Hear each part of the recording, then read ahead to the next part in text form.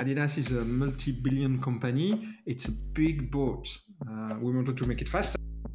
The entire organization, when you work in a big organization, they look at you. They don't give you a lot of time. From the first day, in that case, I was Mr. Speed.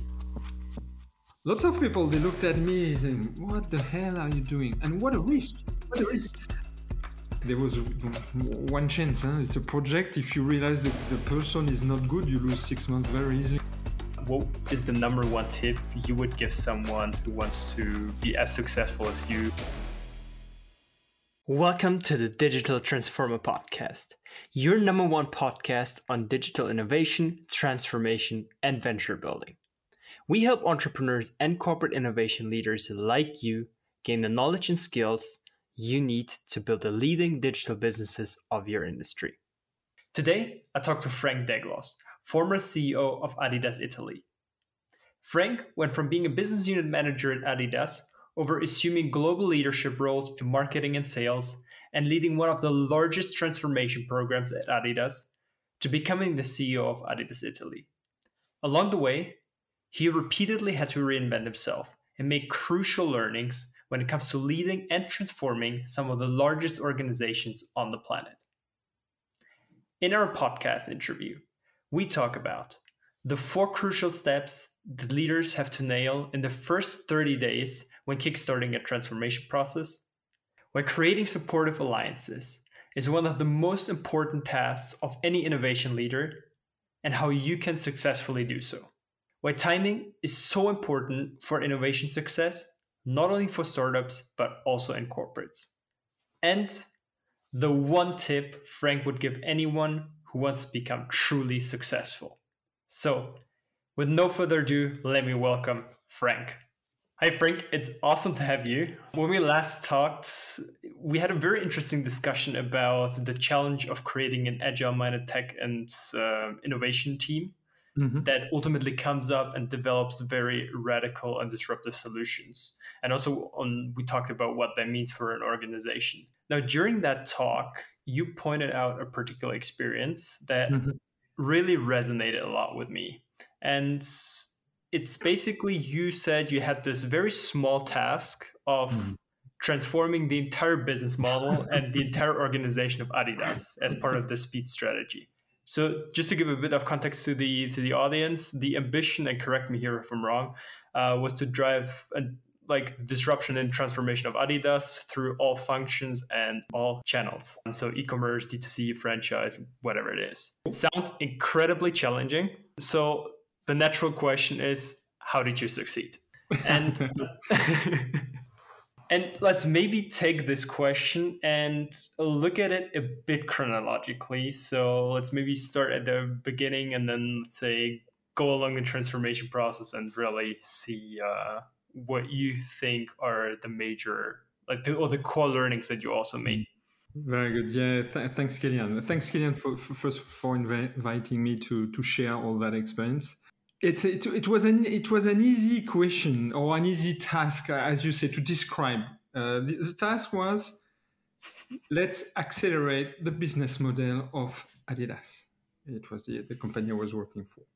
Because maybe to share a piece of introduction before, and lots of people, they don't know that, but to create a regular product, a piece of footwear or apparel, it takes roughly 18 months before the moment you start to design and the moment you find that product in the store. 18 months is 3 times 6 months. It looks stupid to say that, but that means 3 seasons.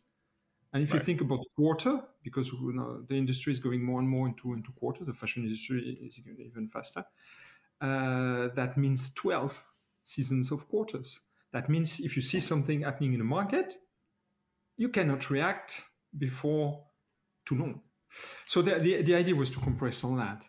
And you can imagine when you're in front of that question, how do you compress all that? It's not just a question of how do I produce, or how do I transport, or do I create, or do I sell? You have to change everything.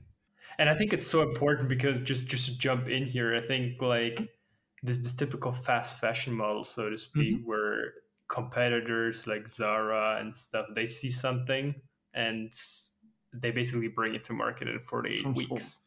And so So for an audience like Gen Z that is very much, let's say, hopping from one trend to the other, there's really no space, so to speak, for a company that takes such a long time to ultimately translate a trend, because by the time it hits the market, the trend's no longer there. Exactly. Now you put the finger on something that is very important. We were obviously looking at the fast fashion business model. And okay, I was describing the challenge very black and white, 18 months. There are products that take even more, Olympic products or the top football boot, it takes even more. And for sure, on the lifestyle range, originals gets a bit shorter. We had a 10-month calendar, but the vast majority was too long. And we were looking at this fast fashion exactly for that. The idea was to react to the consumer needs. So to put back the consumer at the center and not to continue to produce or to create products as we've done for the last 20 years. So that was the mindset shift. It was about putting the consumer at the heart, at the center of everything we do. And for that, it was very important to go faster. So you asked me about how did I do? I took a risk. Because when I accepted the challenge, it was called SPEED, that initiative. And it was one of the 3 strategic priority of the strategic life cycle 15-20. I took not 100 days, the famous 90 days, 100 days. I took 30 days. You cannot be in charge of speed without being fast by yourself. So in everything I did, I was trying to go faster. That's one of the first learning or the first rule. You have to be a role model of what you want to transform. Yeah. So I took 30 days. I went to, I was reporting at that time for that mission to a board member of Adidas. I went to him, I said, okay, take the 30 days. In 30 days, I tell you, how do I want to be structured? What kind of team? What are the directions? What are the priorities? What doesn't work? What has to be fixed? What works well?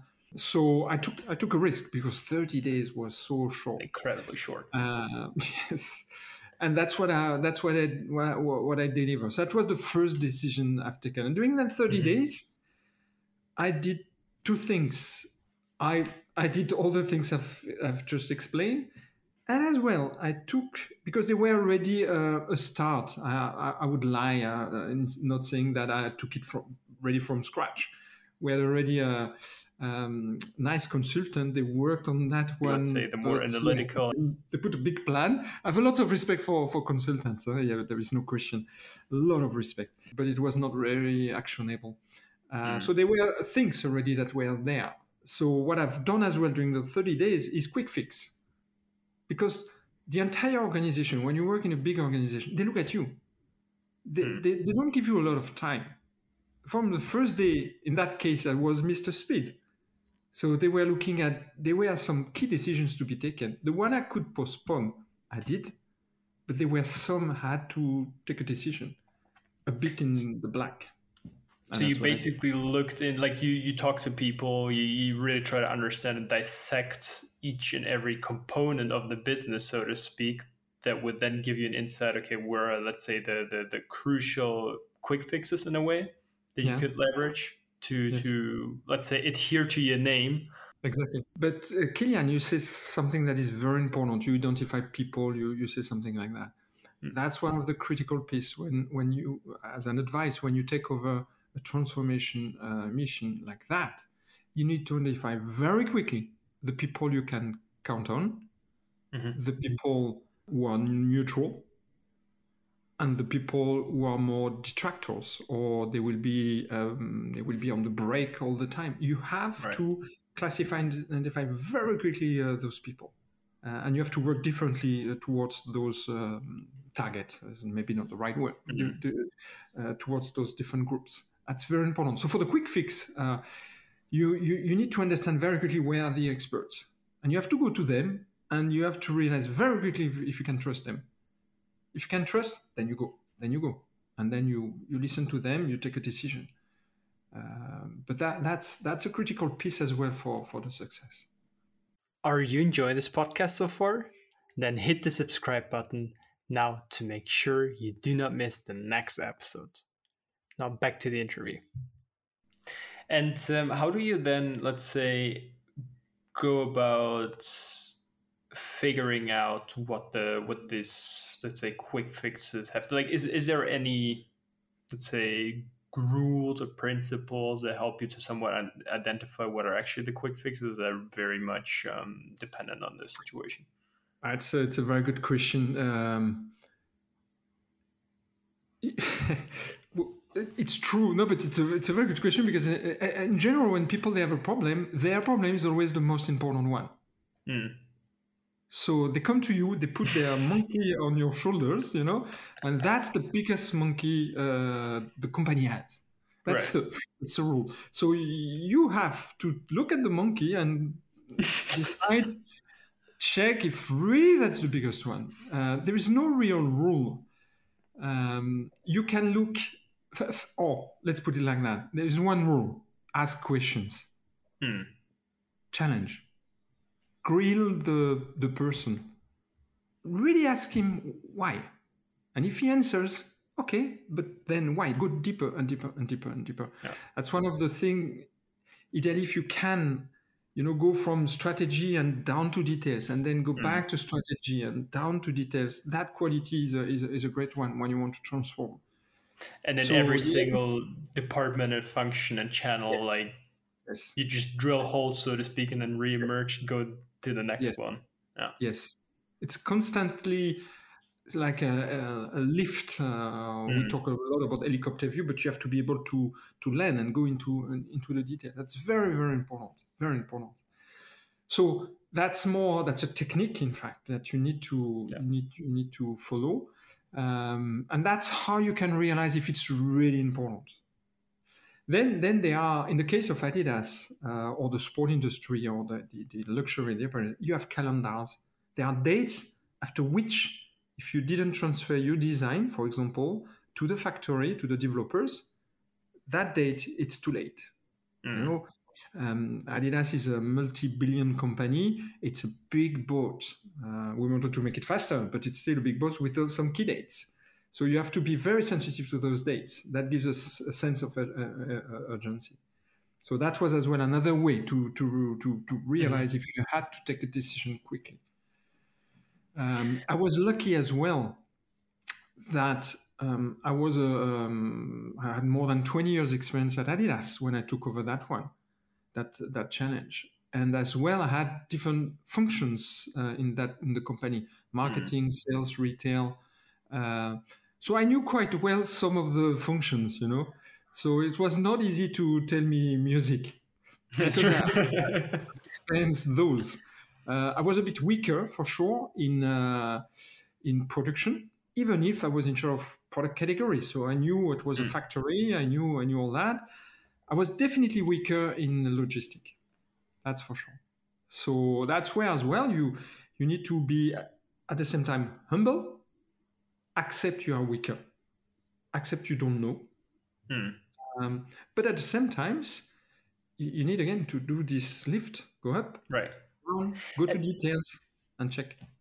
And how do you communicate them with the people? Because like you said earlier, that being a role model in the very first days, and I imagine during the entire transformation process, in fact, that in case that's an area where you have a weakness, how do you then, let's say, interact with these people? Because like role models are, on the one hand, people like look up to them, but I think in this respect, when it's obviously, let's say, a weakness, that also means that I assume admitting the weakness and just like, let's say, playing on your own strength with just maybe, let's say, the more analytical and like this ability to helicopter up and down.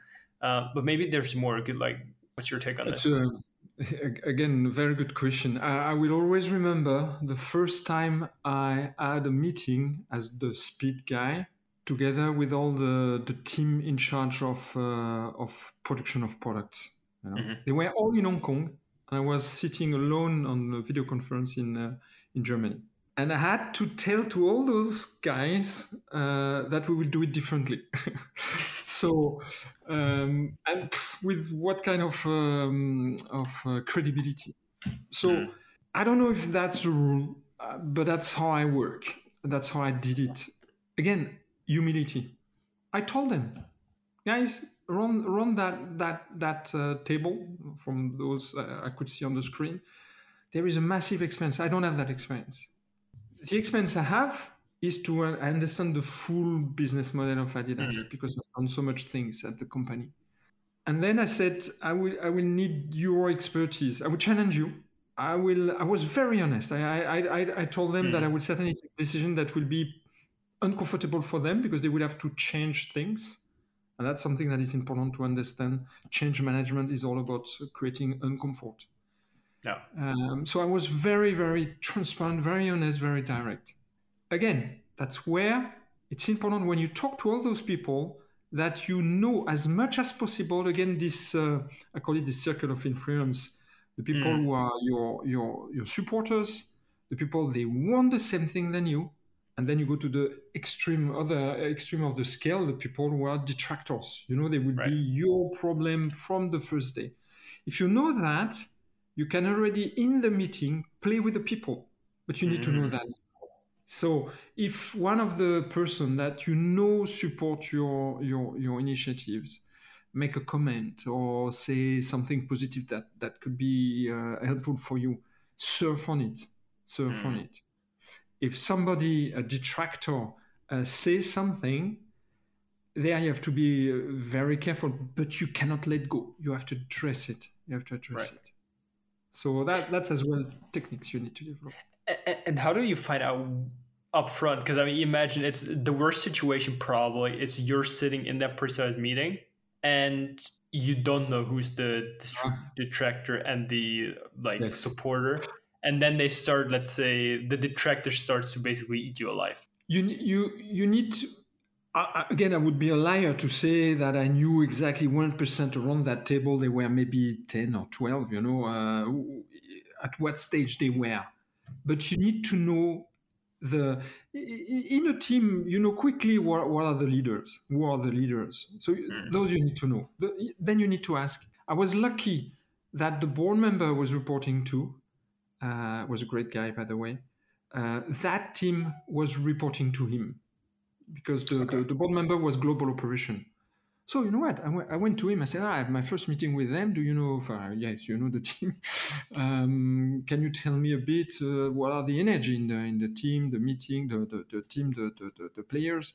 So you need to ask. There I was lucky, but if I wouldn't have that luck, I had to create that luck. I have to ask. So never be afraid of asking those questions. Are you enjoying this episode so far? Do you know someone who might enjoy listening to this episode as well? Simply click on share to send it. Now back to the episode.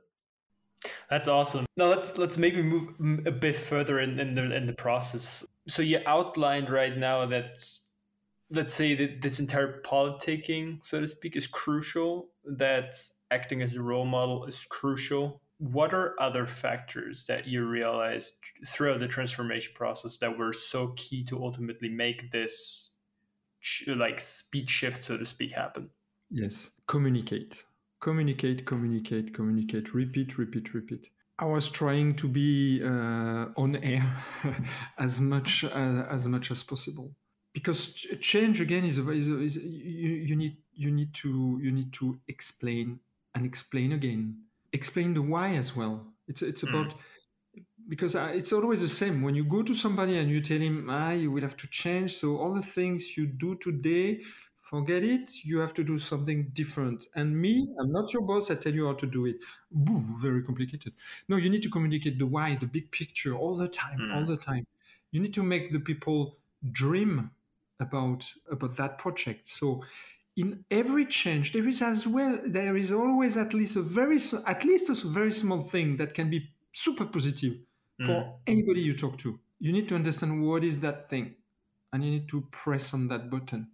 That's the topic. Again, complicated, because you need to be customized to the people. But that's you have to understand them, and So again, at least you cannot do that with everybody. But again, back to this circle. There are some people you need to do that because you know the influence, either because they are the boss or because they are the people, everybody look at them because of their expense. So you need to identify those key people. And there you do the job of understanding what will be the thing that he will love in that project. And I think you just touched upon a very, very crucial aspect, which is as a leader in such a transformation process, whether it's your own company, whether you're working for a company, like you are not necessarily the boss of everyone. And there might be different hierarchies, and the skill and the, let's say, challenge is to really influence those people that where you don't really have like a direct hierarchy where you can just tell them, hey, do this. Yes. Put aside, I also believe that even if you're in a position of power, it's not necessarily the right thing to communicate to your subordinates to say, hey, do this, without convincing them of what you just said. Of the Exactly. why. Yeah, you put the finger exactly on the issue. The hierarchy helps, but can fail as well. To have the hierarchy link. If you're doing top-down in change management, transformation management, doesn't work. So hierarchy helps for sure. But for example, in that project, I had a core team. I will always remember when I went to the board member and I had a white card. I could have asked 50 people. They would have given them to me. I asked for 11. I asked for 11 people. He looked at me and he said, "Are you sure?" I said, yeah. Do you want support from a consultant? I say, no. So no consultant, 11 people, core team. Then I had specialists, experts in all the different functions, production, design, sales, logistic. So a total of people having to work from 100% of my core team to maybe 10% of their time, 100 people roughly. But again, with a hierarchy link, so you need to work on, you need to be able to influence, drive people without the hierarchy. And how did you, let's say, pick those people? Because in an organization like Adidas, you have tens of thousands of people to technically select from, right? Yes. So, and you eventually only have one shot. So with that pressure, so to speak, in mind, that, hey, like whether you select the right people, yes or no, in a way will make or break your career as well, and the success of the project. How did you, let's say, pick those people and say, yes, these are the right ones that are, let's say, ambitious enough, that are supportive, that it can also, let's say, drive enough within their, let's say, circle of influence to make this project a success? Yeah, it was very challenging because you're right. There was one chance. It's a project. If you realize the person is not good, you lose 6 months very easily. And 6 months in such a project is a century. So you look at expertise, willingness to do it. The willingness you can provoke as well. Let's be honest. You can sell the deal, but willingness at the end. Willingness, expertise, willingness, and influence of that person as well. For sure. No, when I say influence, in his organization, he needs to become the Mr. Speed of ops, design, whatever. So he needs to have that influence. Not always possible to get the three. And like in all business life, you do that every day, Kilian. You do compromise. You have to do some compromise. So compromising on things. But that's the three things I believe are very important. Very important. And I have to say, I was very happy with the team. I didn't have to change really people. I can't remember. I'm sure I've done it for maybe one or two, or some people they get a new job, so you need to exchange them. But I was very happy with the team. And maybe last question on this one is, let's say, what are the boundary conditions that you also have to, let's say, ask for from your own supervisors in order to make this happen? Because you mentioned before, hey, they've still been a bit involved in their daily operations, right? So what are, let's say, those aspects that need to be given, like the tick boxes that need to be checked in order for these people to actually, let's say, drive or deliver the value that you expect them to deliver? I wanted to say two angles. The first is management, their management. And I was going very high. I was having, I think it was every month. Yeah. I was having a board meeting. When I say board meeting, it was the entire board of Adidas. So, three of them. HR was not part of that. Three of them. So sales, marketing, operation. plus me. We were just the four of us. Again, small, compact. And I was telling them where we were, what were the status, and blah blah blah. So when I created the team, I was always making sure for everything, but creation of the team was critical, that I got their support. Mm-hmm. And then between the person I was picking and the board, there could be 1 or 2 or 3 level of hierarchy, sometimes even more, when you go really to experts, to make sure that there is a full support. So that's the first sentence. Then I talk a lot about selling, inspiring, I ask as well to create a bonus for those people working for the project. So not just working, they were KPIs, if they reach it, but I wasn't, let's be honest, I tried to find the right balance between still targets that were smart, but I want it easy to achieve. But I didn't want those guys to have no hope to achieve them, because so there was still a bit of financial there. They could have a special bonus on top of everything they got, and that is important. The 3 criteria I talked before. The insurance that the management was supporting up to the top, and then a bit of money. It was a good system. And then also making sure that they're ultimately, let's say, a bit freed from the daily operation, so that they can actually also support them. Yes. One of the key job was to identify or to calculate what was the percentage they had to give to the initiative. The project. So there is nothing worse because I've explained that in the past in my previous jobs. When people tell you, we have a project, 2 meetings there, 3 meetings there. What is the percentage of the time? 5%. And then you realize if you do it properly, you give 20% of your time. Nothing worse than that. To create, to have people disconnecting from the task is a fantastic recipe. So it's hopeful. Yeah, imagine, because you try to handle your daily operations, and then you're doing the other thing for free, and there's not much reward for it. So it's just exactly. It's a perfect recipe, as you said, to demotivate people, which is exactly the opposite you want to achieve. Again, transparency, communication, critical.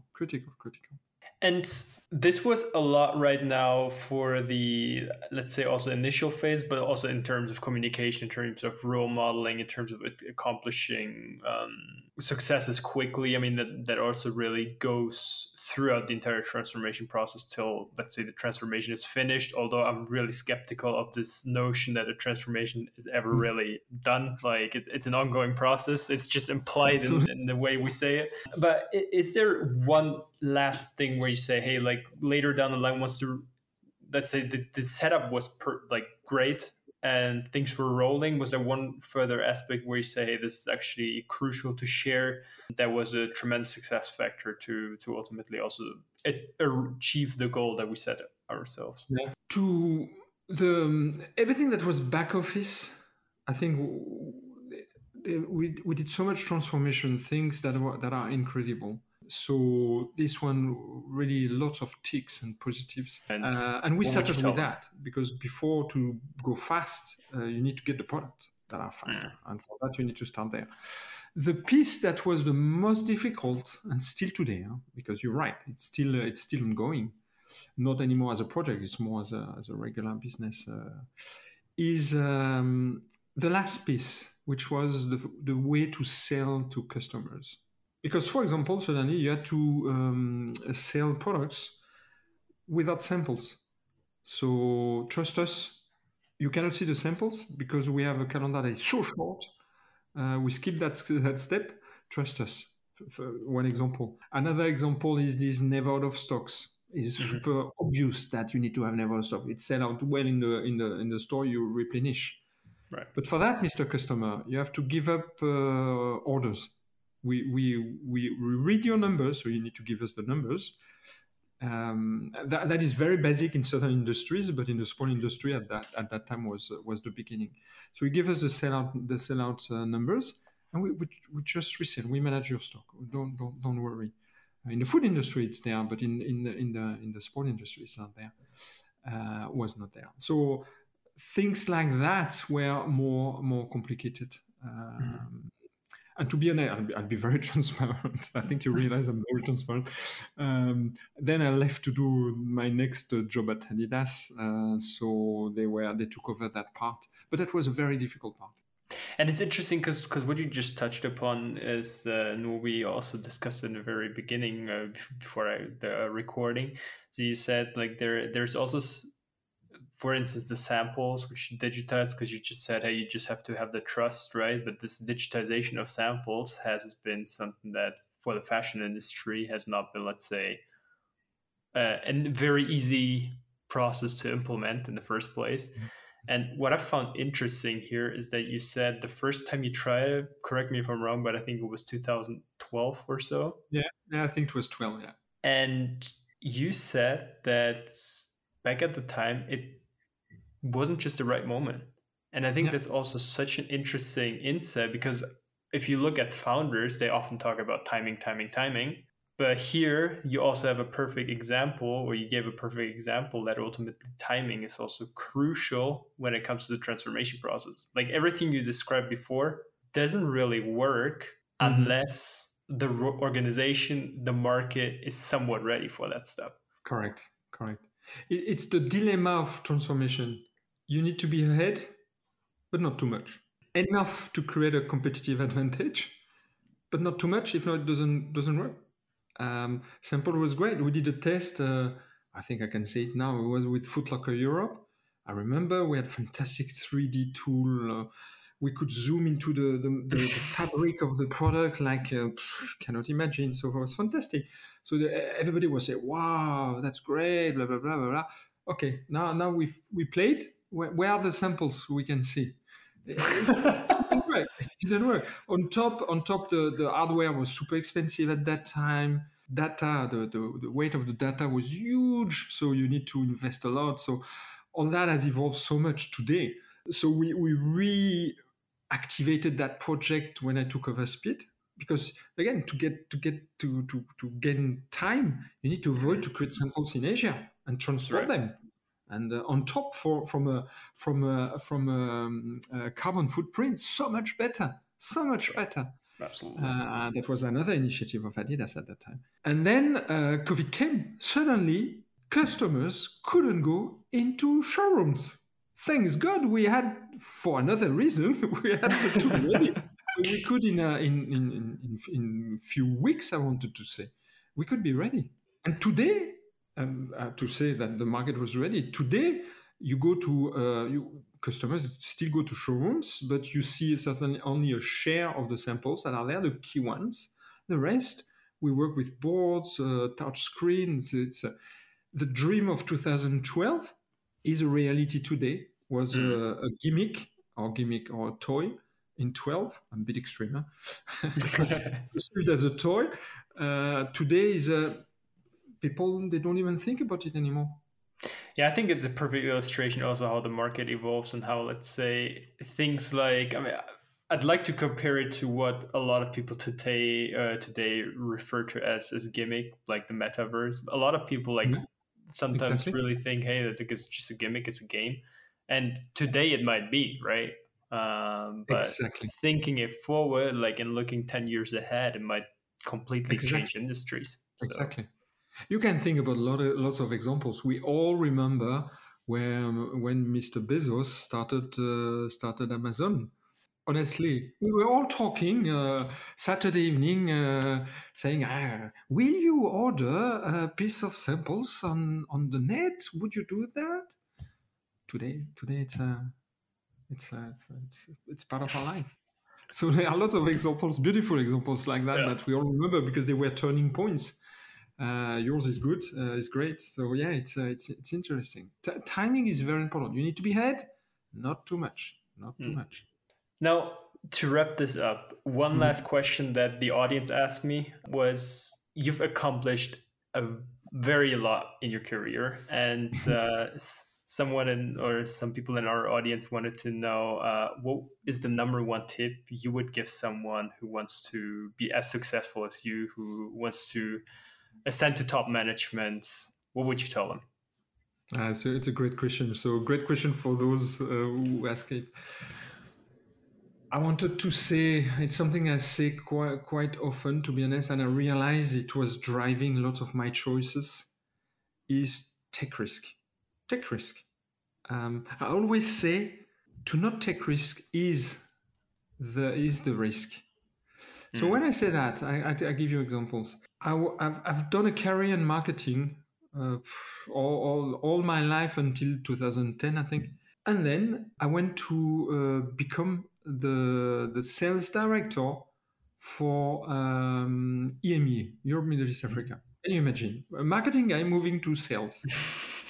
Uh, Lots of people, they looked at me saying, what the hell are you doing? And what a risk. What a risk. I remember a few weeks after I got the job, and thanks again for the managers who accepted to take that risk. I had a meeting with all the sales director. I had all the sales director in front of me. I had to tell them how to do trade terms that I've never sold to any customers. So that's the kind of risk you need to take. If you want to develop a career, you need to take a risk where you know, yeah, you will be grilled, you might fail, and it will be super, super painful if you fail. But if you succeed, that takes you to the next level. And that, by the way, really helped me to transform the business in the speed thing. Because I was very used, I did that several times in my career. I was very used to land somewhere with being most probably the least expert of the topic. So that really helped me to transform later on. So take risk. And I saw so much people, saying, I'll take one example. You wanted to be the boss of, I'll take an Adidas example, the boss of football at Adidas. Great position, business unit, GM, I think we call it GM football at Adidas. You can decide to start as a practicant trainee in football, go every ladder, one step. I tell you, look around you. How many people have been successful in doing that? I think nearly nobody. The most obvious is in fact never happening. You have to take right, left. You have to take risk. If not, or it's not. If not, if you take risk, it goes a bit faster, and you Right. and you can develop the career. So one advice is take risk. And I think that's beautiful because I think a lot of people these days, they're worried. They're like, they want to try things out, and they're like, okay, but what kind of impact does it have on my career? Like, I maybe might not be in the position yet where I really know, so I'm just gonna like Mhm. try out left and right. And I think it's encouraging to have that message to say, hey, ultimately, it might rather be the right step than the wrong step. Just like Yes, stay true to yourself, take that risk, and then very important. the True. rest will evolve. Exactly. Stay true to your values. Stay true to what you want to do. Stay tuned on the big objective and take risk. Awesome. That's a beautiful way to end this podcast. Thank you so much, Frank, for coming and for joining me today. It's been an absolute pleasure to talk to you. I learned a ton when it comes to transforming organizations, but also when it comes to taking risks. So both on the, let's say, hard skill as well as personal level. Yes. So it's been an absolute pleasure. Again, thank you for joining me. And I really hope that soon we'll see each other again. Yes, very good. Thank you, Kilian, as well for that podcast. Great discussion. Thank you.